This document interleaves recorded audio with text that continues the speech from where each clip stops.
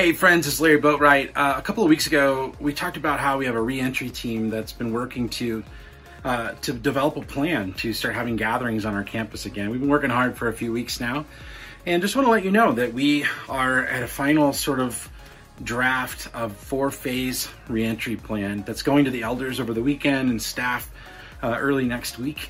And once we finalize that, we're going to bring it to you. And it's easy to read, and our hope is to not only tell you what we're going to be doing and when we're going to be doing it, but also why we've chosen some of those steps. We think it's going to be a great step for our community. Don't forget, we still have house churches and meetups and other ways to get connected in this season, but just know that we're thinking of you, we're praying for you, we miss you, and we're excited to start taking some steps toward gathering together again soon. Good morning, South. My name is Sarah Devine, and our call to worship today comes from John 15:12 through 15. This is my commandment: love each other in the same way I have loved you. There is no greater love than to lay down one's life for one's friends. You are my friends if you do what I command. I no longer call you slaves because a master doesn't confide in his slaves. Now you are my friends since I have told you everything the Father told me. Now let's sing.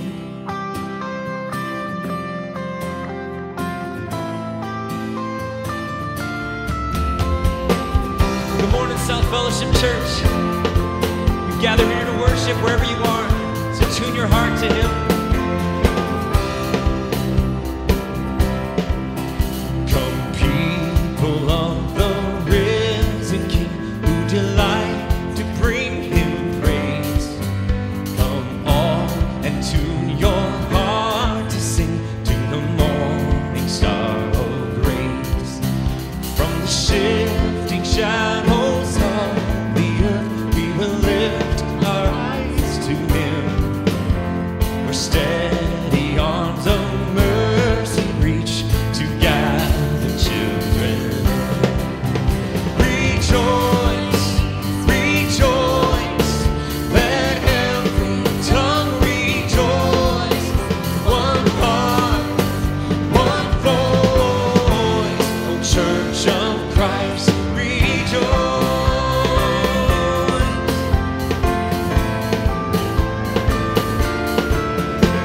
Come those whose joy is the morning sun, and those weeping through the night.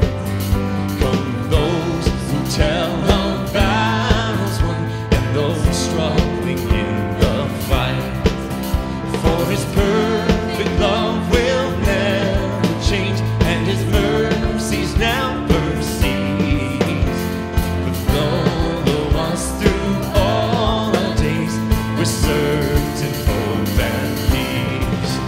Rejoice, rejoice, let every tongue rejoice. One heart, one voice, O Church of Christ, rejoice.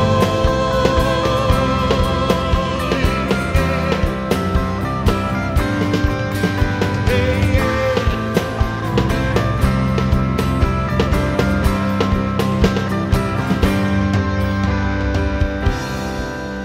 Come young and old from every land, men and women of the faith. Come those with full or empty hands, find the riches of His grace. Over all the world we the people sing, shore to shore we hear them call. The truth that cries through every age, our God is all in all. Rejoice, rejoice.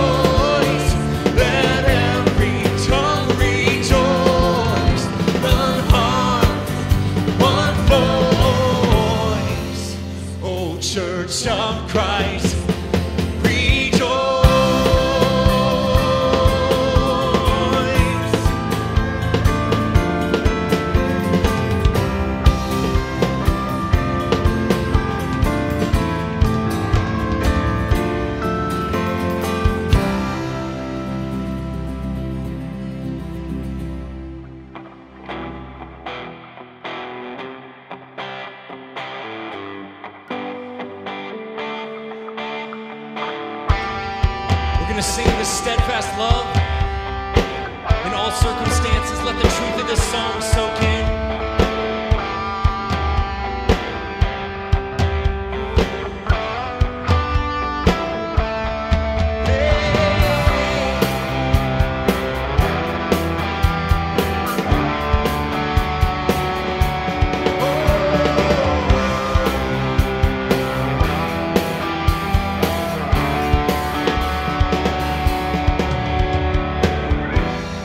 Nothing can separate us, even if I ran away. Your love never fails.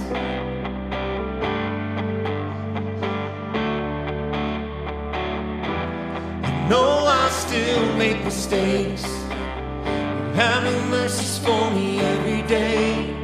Your love never fails.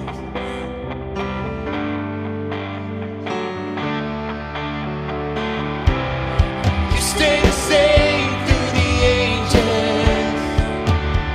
Your love never changes. There may be pain in the night, but joy comes in the morning. And when the oceans rage, I don't have to be afraid, because I know that you love me. Your love never fails.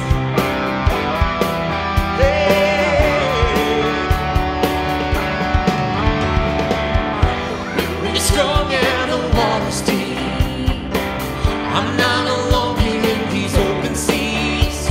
Your love never fails.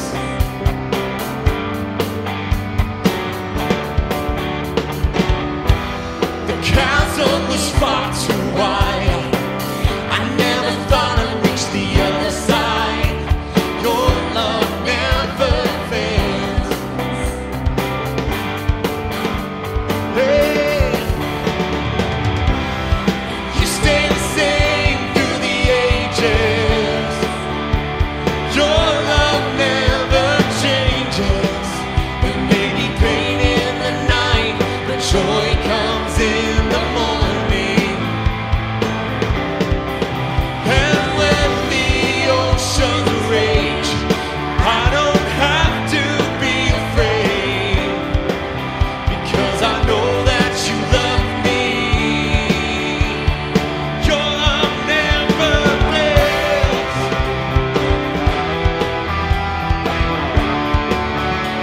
Hey.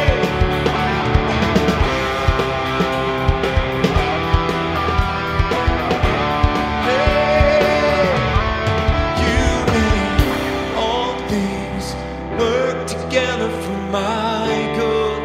This is right out of the scriptures. Remind yourself, you make all things work together for my good.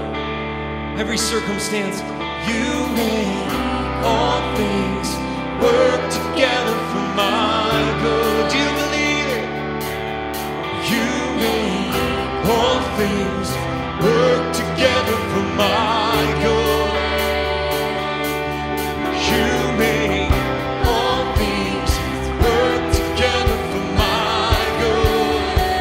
Hey, hey, you make all things work together for my good. You stay the same through the ages. Your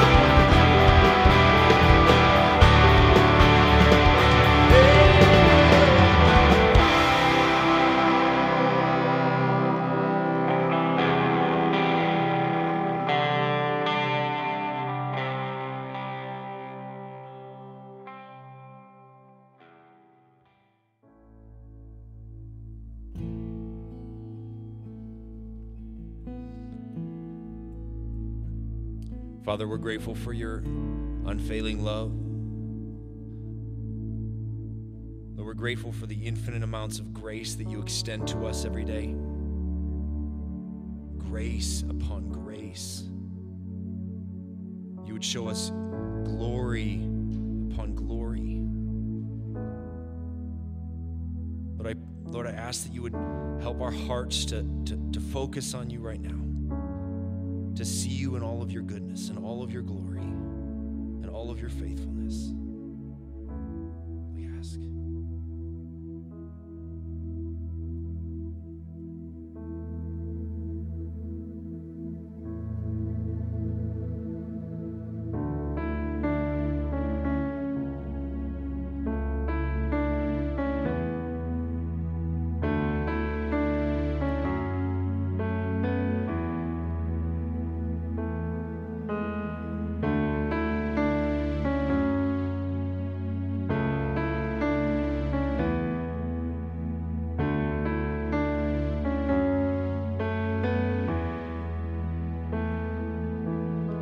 Beneath the cross of Jesus Christ, no shadow remains for shame to hide. Redemption shown for all to see, perfection bore our penalty with a grace so glorious.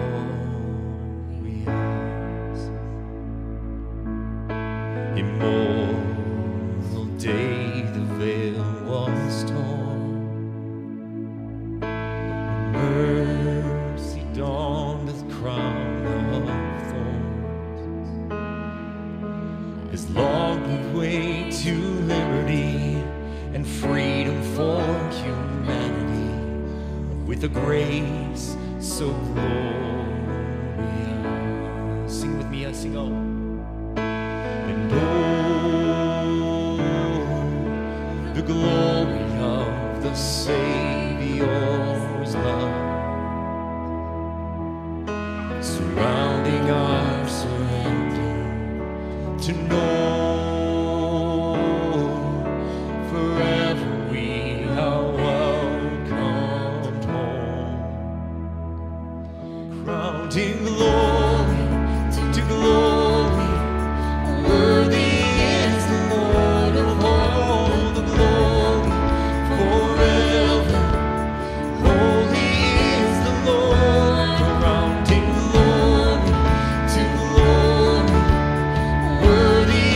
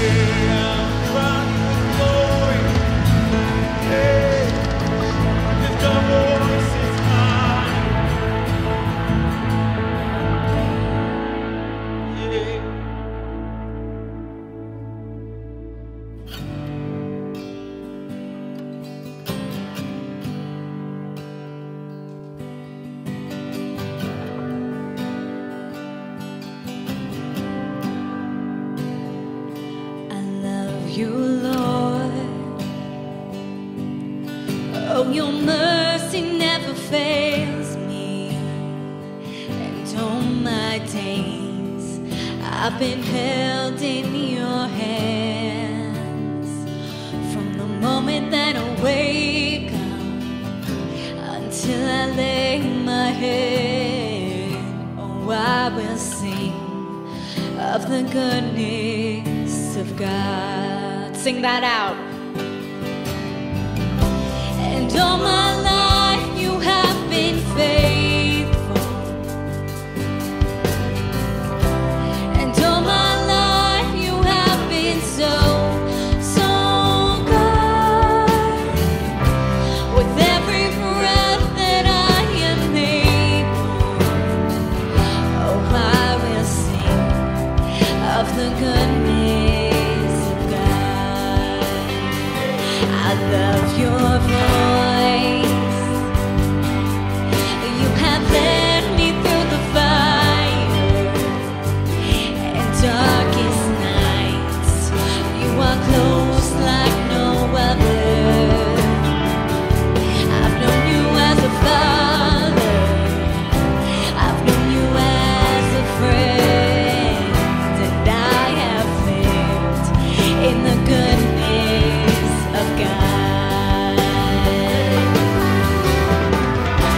And all my life you have been faithful. And all my life you have been so, so good. With every breath that I am able, oh, I will sing of the goodness of God. Your goodness is running after, it's running after me. Your goodness is running after, it's running after me. With my life laid down, I surrender now. I give you everything. Your goodness is running after, it's running after me. Your goodness is running after, it's running after me. Your goodness is running after, it's running after me. With my life laid down, I surrender now. I give you everything. Your goodness is running after, it's running after me.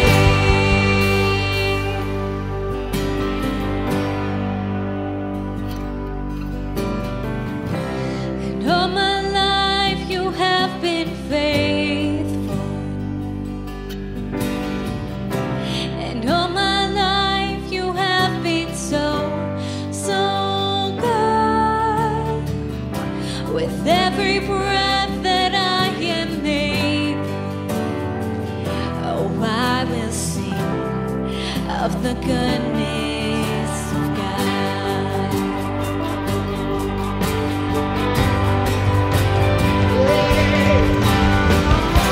'Cause all my life you have been faithful.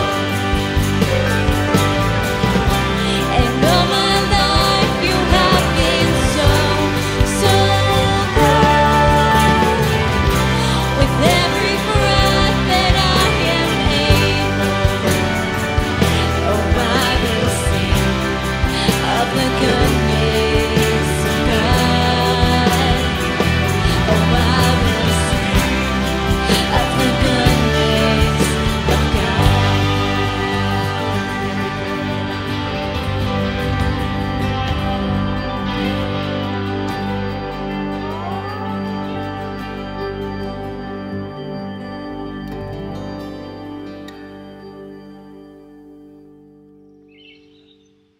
Hey friends, have you ever just looked around and listened for the birds? I actually chose this spot because if you really listen, you'll notice how joyfully they sing. Can you believe that the same Father that cares for them cares for you and me. I mean, how amazing is it that God cares for the birds and He cares for us? Today, I really just want to encourage you to let the birds lead you, to give thanks and praise to God. With the birds and the angels of the heavens, you are joining God's love song. He sings His love over you first. So as you listen to the birds, I want you to meditate or think upon the verses that I'm going to read from the book of Psalm. Starting with Psalm 104:1. Praise the Lord, O my soul. O Lord, my God, you are very great. Psalm 104:12. The birds of the air nest by the waters. They sing among the branches. Psalm 104:28. When you open your hand, they are satisfied with good things. Psalm 104:30. When you send your spirits, they are created, and you renew the face of the earth. I know that during this season we've had some loss and some disappointments, but have you been appreciating God's goodness and care through it all? Right now is a great time to smile and to sing and give thanks to God. Because just as God cares for the birds, He cares for you and I so much more. Let's praise Him and thank Him for all that He has given us.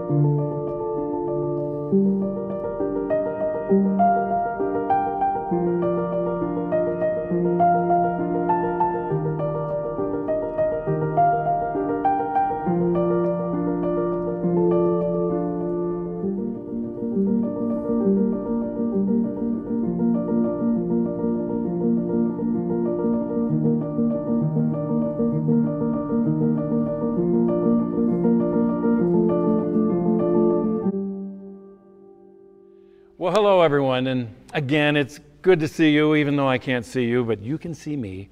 Who knows when this is all going to be over, but I'm so glad that you're watching this. This is the final message in this series we've been having, Not Like Me. And today's topic is going to be religion. Love greater than religion. How do I get these topics? Anyway, let me just share an experience that Carrie and I had a number of years ago. We were able to take a short-term trip over to India. It was a great trip, a terrific trip. But I remember specifically this one time we went to a Hindu temple. Viju, who is one of our missionaries, one of our ministry partners, took us to this temple, and we went out into this courtyard. And I've got to admit, there were hundreds, maybe even thousands, a couple thousand people just packed into this courtyard. And I could look up on the platform, and I saw 3 priests in their robes sitting cross-legged, and all these people were taking offerings to the priests. They were taking offerings of fruit. Sometimes it was an animal, but they would take these offerings to the priests. In the middle of this commotion, it was a cacophony of sound and smells, but in the middle of this, Viju kind of took us over to the side and was just explaining some things to us. And I got to admit, we were probably at least, I'd say 100 yards, maybe a little less than 100 yards away from the platform where these priests were sitting. And he was just explaining to us what was going on. And for some reason, I looked over at the platform, at the stage, and I saw those 3 priests accepting the offerings, but the one priest on the right side was just bead-eyed right on Viju. And Viju had his back to him.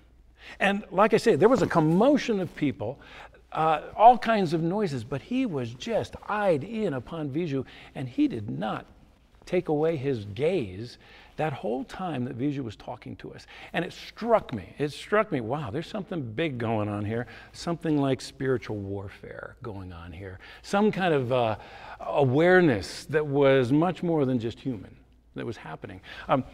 It reminded me of Ephesians chapter 6. Ephesians chapter 6, verse 12, "For we're not fighting against flesh and blood enemies, but against evil rulers and authorities of the unseen world, against mighty powers in this dark world, and against evil spirits in the heavenly places." Spiritual warfare was happening right there. Hinduism and this little puddle of Christianity happening over here. There was a dynamic that was happening. And it was easy for me to think, wow, we're in enemy territory. And yet, did you hear what it said? We don't have flesh and blood enemies. All those people in that square were not enemies. No. And those three priests were not enemies. That one priest that was eyed in on Viju was not an enemy. No, it was the enemies in the spiritual realms that we need to be serious about. When I think of religion, I just take the definition of, not the definition, the etymology of the word religion. Religio. It's from Latin. Re means again, and legere means to bind. So when you take the etymology of the word religion, it means to bind again. When I first discovered that, I thought, what in the world am I doing in the world of religion as a pastor? I don't want to bind people again. Let's dig a little bit more into what that means. I wanted to find a story that would show this two different religions kind of battling in the Bible. And I've got to tell you, I didn't necessarily want to take this passage that popped into my head first, but it kept popping into my head and popping into my head, and I thought, okay, we'll do it. 1 Corinthians 18. 1 Kings 18. If you've got your Bibles, I'd ask you to take and open up to 1 Kings 18 in the Old Testament. It's an amazing story. It's one of those great Sunday school stories, although they don't tell the whole story. There's an elephant in the room with this story. But it's where Elijah confronts the 450 prophets of Baal. Let me just set the setting. Ahab is the king of the northern kingdom of Israel. And back in a couple chapters earlier, when Ahab began his reign, it says, he reigned in Samaria for 22 years, but Ahab, son of Omri, did what was evil in the Lord's sight, even more than any of the kings before him. And as though it were not enough to follow the sinful example of Jeroboam, he married Jezebel, the daughter of King Athbal of the Sidonians. Just think if you were her and had that kind of reputation. Anyway, he married Jezebel. First, Ahab he began to bow down and worship to Baal. First, Ahab built a temple and an altar of Baal in Samaria. Then he set up an Asherah pole. He did more to provoke the anger of the Lord, the God of Israel, than any of the other kings of Israel before him. Not only did he worship at those temples, but he worshiped the god Baal. Baal was a pagan god of the Canaanites. Baal was the god of thunder and lightning and storms and rain. And as the rains came, the harvest would come, so he was also the god of harvest. So they would worship him to get better harvest, so they would want to have rain. They worshiped him with sacrifices and sex. Since this is a PG sermon, I'm not going to talk about the sex, but the sacrifices, basically people would come with offerings of grain and things like that, but they'd also come with animals and sacrifice animals, blood offerings to Baal. And when things got really desperate, when rain was not seen for a long time, they would sacrifice their firstborn. And that made it appalling to God. That was unacceptable to God. And Ahab fostered that in the northern kingdom and called people to worship Baal. Well, on the scene comes Elijah, prophet Elijah, and he comes to Ahab in chapter 17, and he says, as surely as the Lord, the God of Israel lives, the God I serve, there will be no dew or rain during the next few years until I give the word. And he disappeared. He disappeared for 3 years. Now, no dew or rain. Remember what I said about Baal? He was the god of rain, of storms. It's kind of a slap in Baal's face. The God of gods said he was going to withhold rain, and there was nothing Ahab could do about it. Elisha, over those years, became public enemy number one. 3 years later, Elisha reappears, and God says to Elisha, listen to this in chapter 18, which is the chapter we're going to be looking at. Later on, in the 3rd year of the drought, the Lord said to Elijah, "Go and present yourself to King Ahab. Tell him that I will soon send rain." So Elijah goes to find Ahab. Another person helps them get together. Ahab sees Elijah and says, "You scoundrel, you public enemy number one." And Elijah says, "No, it's not me, it's you." And then Elijah says to him, "Okay, here's what we're going to do. I want you to assemble all the people of the northern tribes here of Israel, and I want you to come to Mount Carmel, and I want you to bring the 450 prophets of Baal. And we're just going to have a little get-together." I look at that, and I see where God had instructed Elijah to say, "Tell him that I will soon send rain." And I didn't hear anything about rain there, but, we'll deal with that.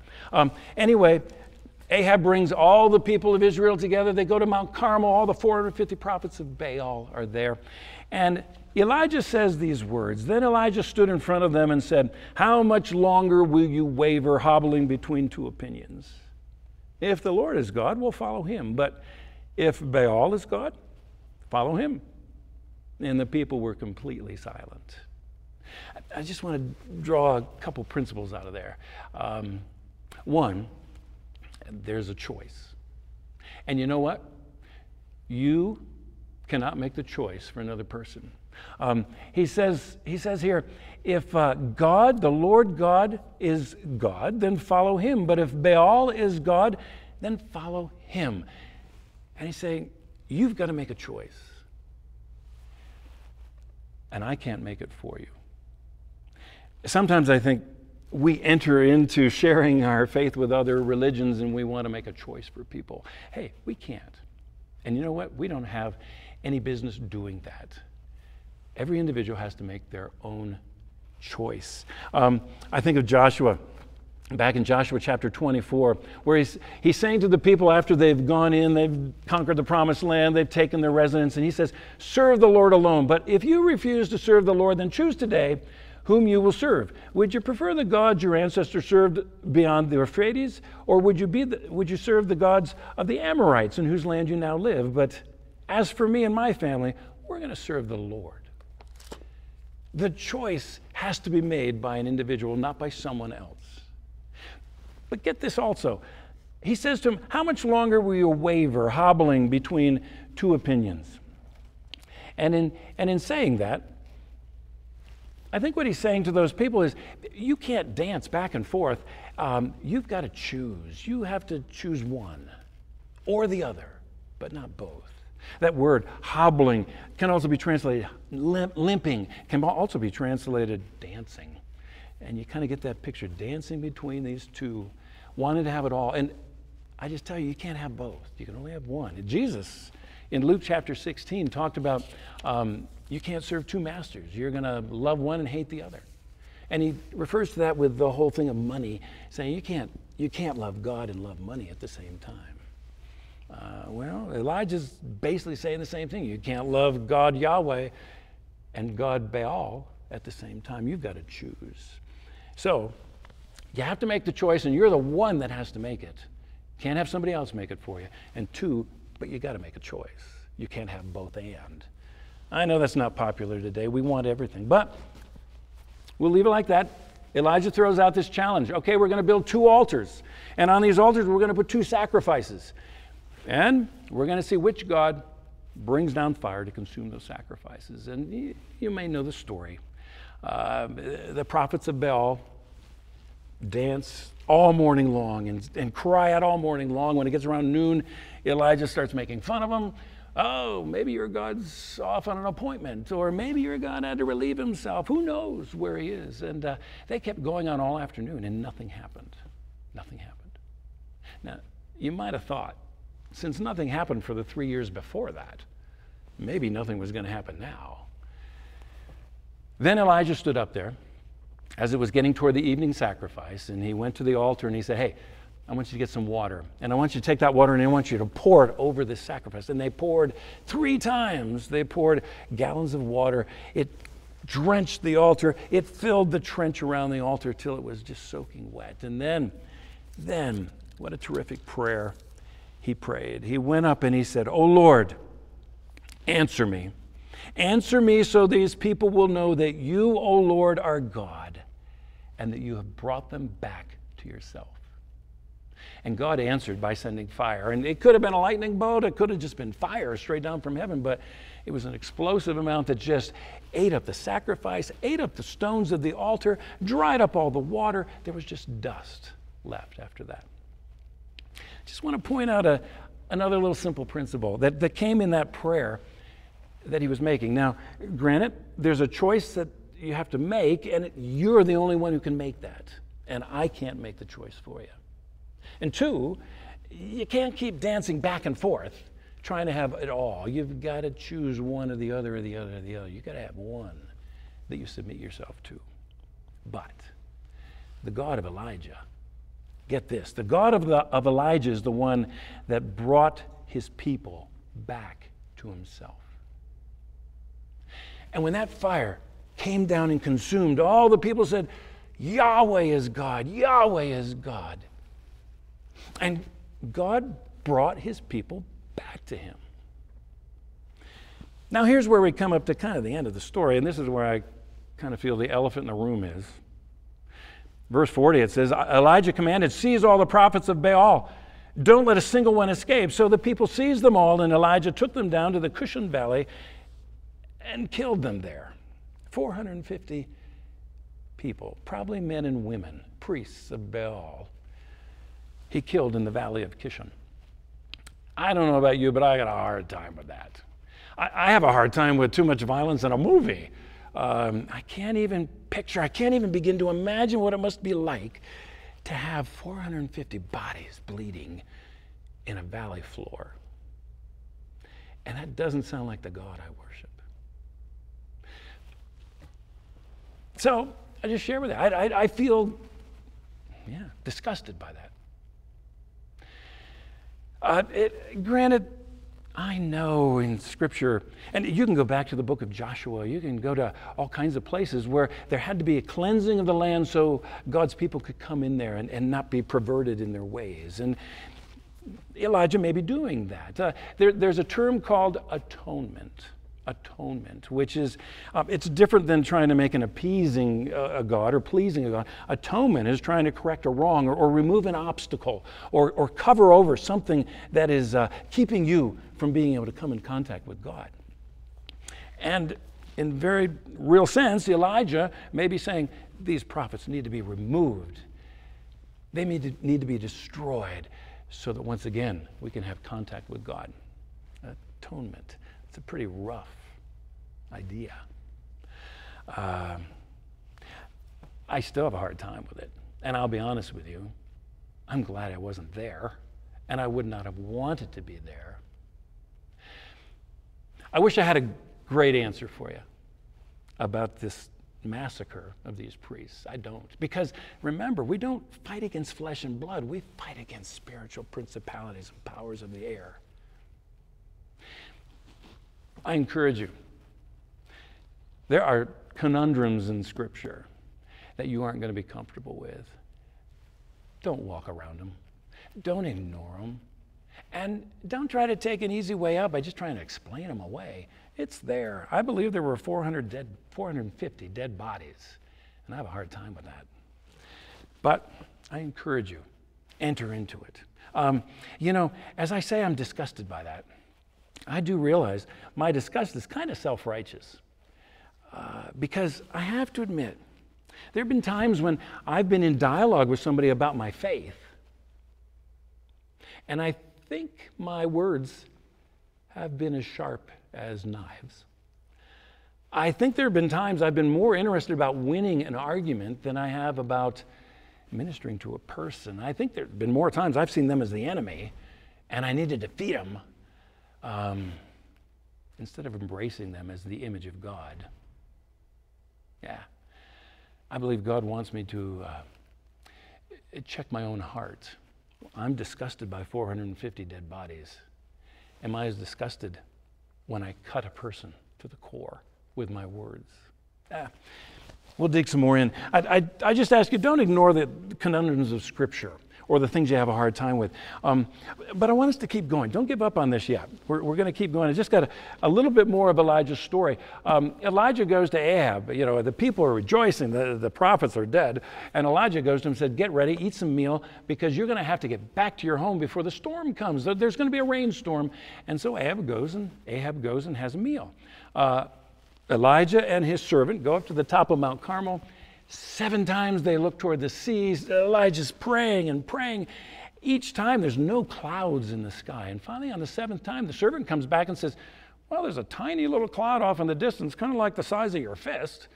And Elijah says, go down and tell the king to get in his chariot and get home, because there's going to be a massive storm coming. I got to admit, I love that faith. I don't know if I'd have that kind of faith. God empowers Elijah, and Ahab's in his chariot racing for home, and Elijah's running, and he beats him. He gets to Jezreel first. He probably expects to have a hero's welcome when he gets there. Instead, some of the things he hears are not so good. Jezebel got word that her prophets that she was responsible for, those 450 prophets, have all been slaughtered. And she says, boy, so be it to me if tomorrow I don't have Elijah dead. Elijah hears those words. And here's this amazing prophet who just had this amazing experience on Mount Carmel, and he gets frightened to the core, and he runs for his life. And he runs, and he runs, and he runs. And God intervenes and sustains him on his run, but he runs for 40 days, and he ends up down in Arabia. He goes to Arabia, and down in Arabia is Mount Sinai, and he goes onto Mount Sinai, and that's where he has this amazing encounter with God. He goes into a cave, and God comes to that cave and says, what are you doing here, Elijah? And Elijah replies, I have zealously served the Lord God Almighty, but the people of Israel have broken their covenant with you. They've torn down your idols. They've killed every one of your prophets, and I'm the only one left. Now they're trying to kill me too. I've zealously been your servant. Well, God says to him, okay, I want you to listen. And that's when he has this amazing encounter where first he's standing there, and there's a windstorm that rips rocks from the walls. And then there's an earthquake that just trembles the whole mountain. And then there's a firestorm. Boy, 3 climactic events that take place. And God wasn't in any of those until the still small whisper came. And in that whisper, God told Elijah, I want you to go back to Damascus because I've got more for you to do. And by the way, Elijah, I've got 7,000 other people that I've preserved. You're not the only one. You know, when I look at that story, when I look at the faith of Elijah, when I look at his zealousness, when I look at him killing those prophets, I wonder what he would have been like on the other side of the cross. I wonder what he would have been like if he had had the opportunity to live after Jesus like I do, like you do. I wonder what Elijah would have been like. And it kind of makes me have a little question. Are there any characters, any individuals in the New Testament who may have been kind of like Elijah? You know that word zealous? I have zealously served the Lord God Almighty. There is a character who zealously served God. Let me read just some descriptions that he gives. You know what I was like when I followed the Jewish religion, how I violently persecuted the God's church. I did my best to destroy it. I was far ahead of my fellow Jews in my zeal for the traditions of my ancestors. And over in another book, he uses these words to describe himself. I was a real Hebrew, if there ever was one. I was a member of the Pharisees who demand the strictest obedience to the Jewish law. I was so zealous that I harshly persecuted the church. There's that word zealous. And guess what? It's the same word that's used in the Old Testament, except in Greek. Zealous there, zeal in this word. And this is the book of Galatians. And yeah, that's the Apostle Paul writing those words. But actually, he was known as Saul at that time. Saul of Tarsus. Let me read. You probably know about the conversion experience of Saul, but I just want to read it to you from Acts chapter 9. Meanwhile, Saul was uttering threats with every breath and was eager to kill the Lord's followers. So he went to the high priest. He requested letters addressed to the synagogues in Damascus, asking for their cooperation in the arrest of any followers of the way he found there. He wanted to bring them, both men and women, he wanted to bring them back to Jerusalem in chains. And as he was approaching Damascus on this mission, a light from heaven suddenly shone down around him. He fell to the ground. He heard a voice saying to him, "Saul, Saul, why are you persecuting me?" And Saul asked, "Well, who are you, Lord?" And the voice replied, "I am Jesus, the one you're persecuting. Now, get up, go into the city, and you'll be told what you must do." I'm going to go back to the book of Galatians, that letter that he was writing to the Christians in Galatia, because it gives us a little bit more of what happened to him after that time. He went into the city, he was blinded, he went into Damascus, and he waited. And guess what? When this happened, I did not rush out. When I learned about the good news that someone told me, I didn't rush out to see what someone would consult with me about this new news, nor did I go to Jerusalem to consult with those who were apostles before I was. Instead, I went down into Arabia, and later I returned to the city of Damascus. Now here's Saul, who was zealous, like Elijah. Here's Saul, who went down to Arabia, like Elijah. Here's Saul, who had some instruction there in Arabia, and then he was sent back to Damascus, like Elijah. And some theologians have speculated that Saul, or later Paul, was part of a sect of Pharisees that had as a hero Elijah. And they took the zealousness of Elijah and they took it upon themselves, and they, in doing so, could rationalize all kinds of violence and harsh behavior toward people that did not believe as they did. I believe very much when Saul, later Paul, went down there to Arabia, I believe that God taught him so much, opened his eyes. Ananias, who was the man who ministered to him in Damascus and then sent him down to Arabia, helped relieve his blindness. But I wouldn't be surprised as he walked that road, he might have traveled some of the same roads that Elijah did on the way down to Arabia. But he heard quite a message from God Almighty. In this book of Galatians, listen to how he starts the book. May God, the Father of our Lord Jesus Christ, give you grace and peace. Do you hear that? May God, the Father of our Lord Jesus Christ, give you grace and peace. Jesus gave his life for our sins, just as God our Father planned, in order to rescue us from this evil world in which we live. All glory to God forever and ever. And that's kind of the summation of this book of Galatians. That's the good news. And I believe very much, as Paul was down there in Arabia, I believe God was teaching him about the mystery of his good news, and that mystery was about his Son, Jesus Christ. And Jesus came and gave his life for our sins. Remember how we talked about that word atonement, that kind of theological idea of atonement, of being able to cover over obstacles, or being able to cleanse the land of something, or being able to remove anything that would hinder you from coming to God. This is what atonement is. Jesus became the ultimate atoning sacrifice, and he covered all of our sins so that we could have access to God. And guess what? The next phrase says, this was just as God our Father planned. It was just as God planned. And it takes me back to thinking about how in Elijah's time, when he prayed, he said, I pray that you would show that, God, it's your heart to bring people back to you, to bring the people to you. And here's God's plan to bring the people, all of us, back to him through Jesus Christ, who became that atoning sacrifice, who took every sin upon himself, who embraced all the evil that was in the world, who carried it to the cross, who covered it over with his blood, once and for all, the atoning sacrifice, so that now we can live in the amazing freedom of the good news of Jesus Christ.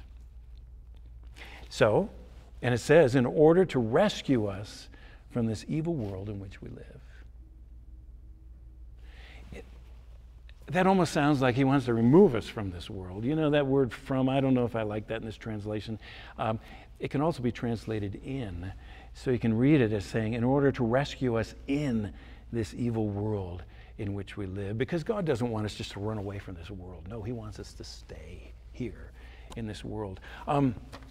I think that was a topsy-turvy thing for Paul, the Apostle Paul, to learn back then as Saul of Tarsus. I think that was a paradox for him. I think it was just a whole paradigm shift for him, because it was his zeal that was going to make a difference. It was his work of cleansing the land that was going to make a difference. It was his work of eradicating all those other people that differed from him in their religious beliefs. But instead, God said, no, I'm going to be the one who's going to make the difference. I'm not going to get rid of those people. I'm going to be the sacrifice myself. And I'm going to send my son as that sacrifice. One of our present-day theologians, N.T. Wright, kind of picks this up. I love what he says here. For Paul, it was the death of Jesus at the hands of the pagans, not the defeat of the pagans at the hands of a zealous hero, that defeated evil once and for all. No, the cross offered the solution to the problem that zeal had sought to address. The revelation of the crucified and now risen Messiah, Jesus Christ, was therefore sufficient to stop the zealous Saul in his tracks, to send him back like his role model, Elijah, to Sinai, and to convince him that the battle he was blindly fighting had already been won. And also that by fighting as he was, he had actually been losing it. Jesus had already won the battle. Folks, that's the good news of Jesus Christ. Because Jesus has become that sacrifice that covers all the obstacles that would keep us from God, we can now be brought back to him. Remember that definition of religion? You know, I'm not going to tell you that Christianity is not a religion. It is. It is a religion. Religio means to be brought back into bondage, or to be bound again, to bind again. And I kind of say, well, I have a hard time thinking Christianity does that. But you know what? It binds us again to grace, to God's love. And I'll tell you something. I love being bound to that, rather than to my own efforts trying to make a difference before God and trying to please him. Instead, I love being known that I'm loved by him. You know what? Paul goes on to say these terrific verses, and these are verses that we have brought out time and time again, except now it's in Galatians. We used to bring it from Matthew 22 in this series, Not Like Me. But listen to this. Paul says, for you've been called to live in freedom, my brothers and sisters. Don't use that freedom to satisfy your sinful nature. No. Instead, use your freedom to serve one another in love. For the whole law can be summed up in this one command. Love your neighbor as yourself. You know, in Matthew 22, when Jesus is giving the greatest command, he includes love the Lord your God with all your heart, soul, mind, and strength, and love your neighbor as yourself. Here, Paul just includes that last one, but I think that's because Paul just assumes you're going to be loving the Lord your God with all your soul and strength. But then he says, you can love your neighbor as yourself, because you can love out of the abundance of love that God has shed upon you, has covered you with his love that says, I accept you once and for all. There's nothing you got to do. Stop doing it. Stop being so zealous about winning your own salvation. It's already won. Take a breath. Sit down. Relax. Learn to accept my love. And then you can love other people around you. The gospel's terrific. And you know what? It fits every one of the subjects that we've been talking about in this Not Like Me. Yes, it's a love that's greater than any religious difference, because remember, our battle's not against flesh and blood. It's not against the people we see around us. They bear the image of God. Our battle is against the spiritual forces that seek to kill and destroy. But those people around us who may differ, who may get under our skin, who may say all kinds of things against us, God loves them, and he wants our love to be brought to them so that they can discover the love of God himself. I think of another zealous follower of Jesus. And he made a lot of mistakes, but he was zealous. Peter. He was a great apostle. He was the missionary to the Jews. Paul, great apostle, was the missionary to the Gentiles. And they both worked together to get this good news that Jesus Christ has been that atoning sacrifice. There's nothing more you have to do. And Peter wrote these amazing words in 1 Peter chapter 3. Now, who's going to want to do harm if you're eager to do good? But even if you suffer for doing what's right, God will reward you for it. So don't worry or be afraid of their threats. Instead, you must worship Christ as Lord of your life. Worship Christ as Lord of your life. And if someone asks about your hope as a believer, always be ready to explain it. But do this in a gentle and a respectful way. Always be ready with an answer, but do it in a gentle and respectful way. I just want to kind of bring this to a close with just some simple points that come from this. Because Jesus is the good news, and we can stop trying to please God all the time because he's pleased with us, and we can learn to live in that pleasure. He says, hey, be eager to do good. Do good. I know that's vastly general, but do good. I think during this time of COVID, we've had numerous examples of people who have just been so creative and done good. I was listening, talking on the phone to one of you whose wife had some very serious cancer surgery while we were all, during this time, and we were all in our own homes. And after COVID, she was taken right in for surgery. But as she was getting ready to go into surgery, we couldn't go around. But a group of her folks, her friends from Sisterhood here at South, got together and drove down, and they had a little parade in which they drove their cars in front of her house, and they beeped their horns, and they had signs, and they waved them. And then 3 of their party got out, wore masks, went out and met the couple out there on the back porch, and they prayed. And they prayed that God would heal her. And I'll tell you, I was listening, talking to this husband, and he was moved to tears. Hey, that's doing good. I believe God can take the creativity that he's put inside of each and every one of us, and he can help us to do good for our neighbors. Even though you think you can't, but being good to our neighbors, trying to see ways that we can serve them. And you know what it says right here? Hey, some people may criticize you for that. That's okay. Don't get worried about that. Worship Jesus Christ. Worship him. And frankly, during this COVID time, it's been tough not seeing each other together. Zoom rooms only go to a certain point. What can I say? But I'm thankful for Zoom during this time. Otherwise, we wouldn't see each other at all. But I found some mornings just going out to walk and look up at that big, beautiful sky and realize this is just one little pinprick of the whole universe that God has created, that he holds in the palm of his hand, that he knows every star by name. What an awesome God. Worship God. Worship Jesus Christ, knowing what he's done to allow us to be able to come back into the presence of God. Come back in, being bound to his love. When I say come back in again, I can't just drop that. I've got to realize way back at the very beginning when God created this amazing universe that's so beautiful, he created it for us to live in, so that we could walk with him and know his unboundless love. And then we chose a different way, and then evil and destruction entered.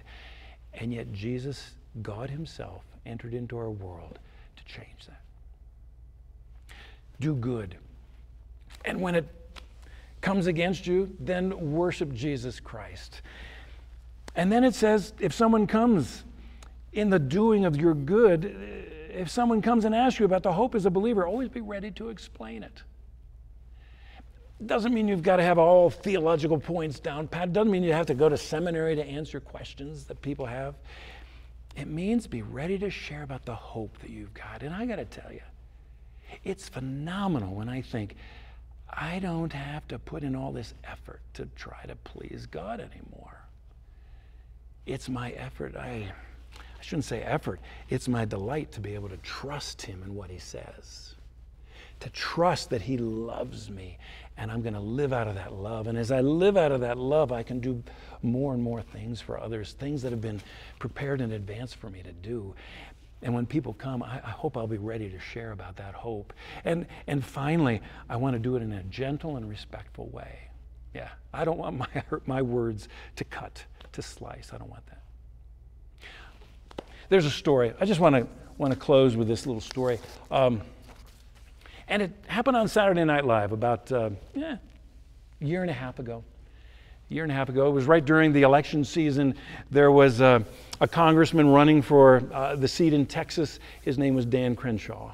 He had been a Navy SEAL. He had been injured in Afghanistan. He lost an eye, and he always wore this black eye patch that was kind of like his characteristic, but very conservative. On Saturday Night Live, there was a comedian by the name of Pete Davidson.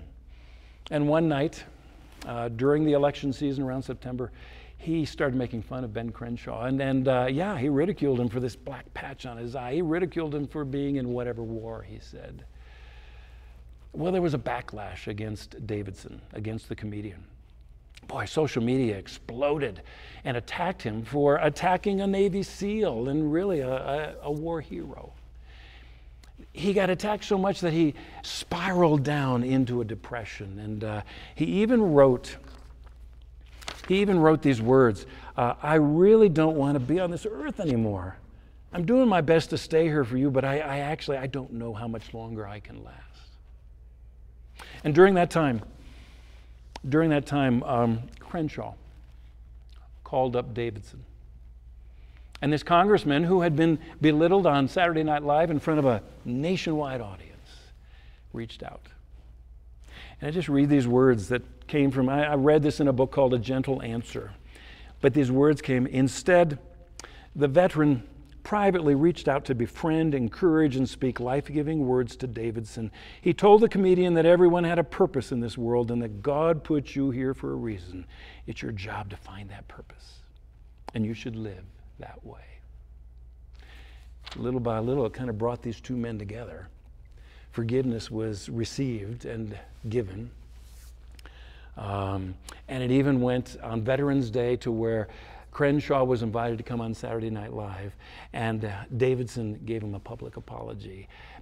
They kind of bantered back and forth, and then Crenshaw said to him, I want to encourage each one who's here to honor veterans. If you see a veteran, go up and thank them.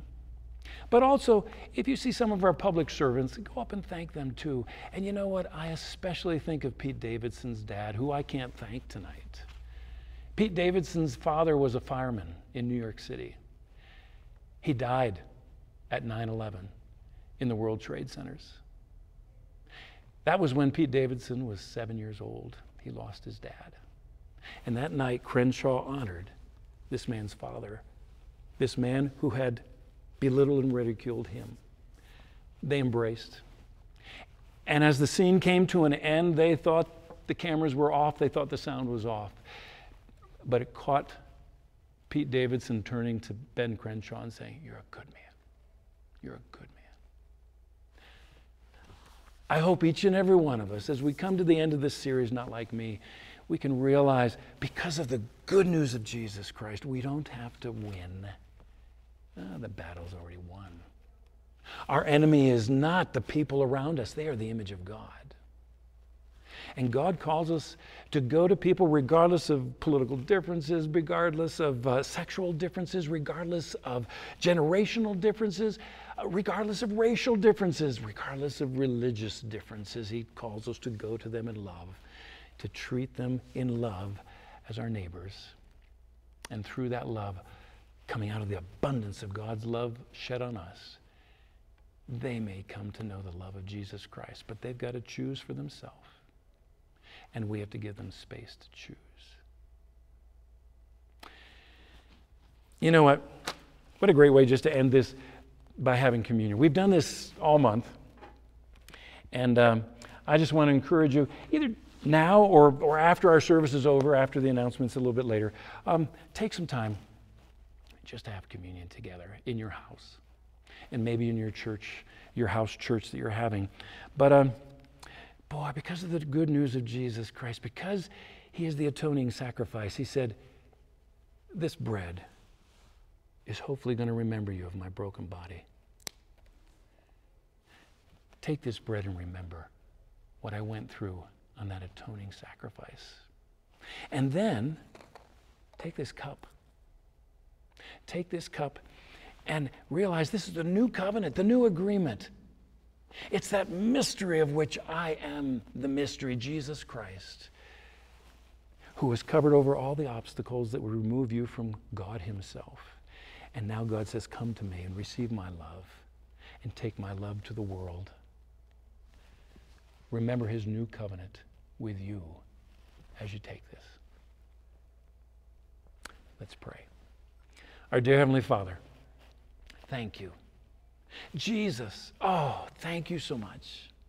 Spirit, thank you. God, you planned this. You orchestrated this. You wanted us to be brought back to you. Jesus, you carried it out. You were that perfect, sinless being who was sacrificed. And Lord, your sacrifice gives us life eternal. In Spirit, you empower us. You lead us to those good works to do. You give us the thoughts and the words to say. You give us love. Thank you, God. Help us, Lord, to reach out to people who are not like us. We love you. Amen. What a great message. Thanks so much for watching with us today. Before you leave, I just have a few announcements. First, next week we're going to be launching our brand new series called Under the Radar. This is all about exploring biblical characters that maybe you and I haven't really ever heard of before. Here's a sneak peek.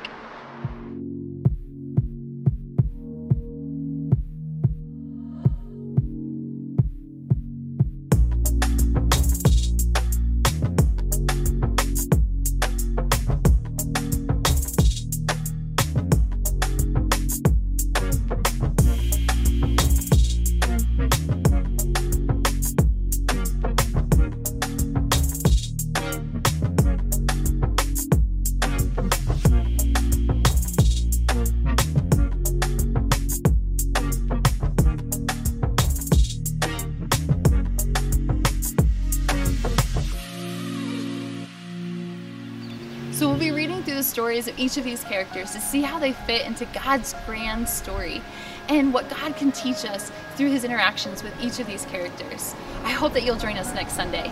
Amy, what are you doing out here? Well, I wanted to come to the Building Zone because we're announcing VBS Building Zone July 6th through the 10th. Woo! And it's all about building character like Jesus. That's so exciting, but how are we gonna do that if we can't be in our building? That's a great question, Andrea. So here's the deal. Once you register, you're gonna get a box with everything that you need in order to have VBS from the comfort of your home. And then every day, we're gonna release an email with the video links. So if you haven't registered yet, go to southfellowship.org/VBS and register today. And it's a great opportunity to invite a neighbor or a cousin to join you, and we can't wait for you to join our crew. Thanks again for watching today, and if you would like to give, you can go to southfellowship.org/give. Also, if you're joining us live this morning, you can join us after for a Zoom session where we'll talk about the sermon together and just have great conversations. So we hope you join us. And finally, if something in the sermon or the series has really resonated with you, we invite you to share that with your friends on social media or subscribe to our YouTube channel. So thanks again, and have a great week.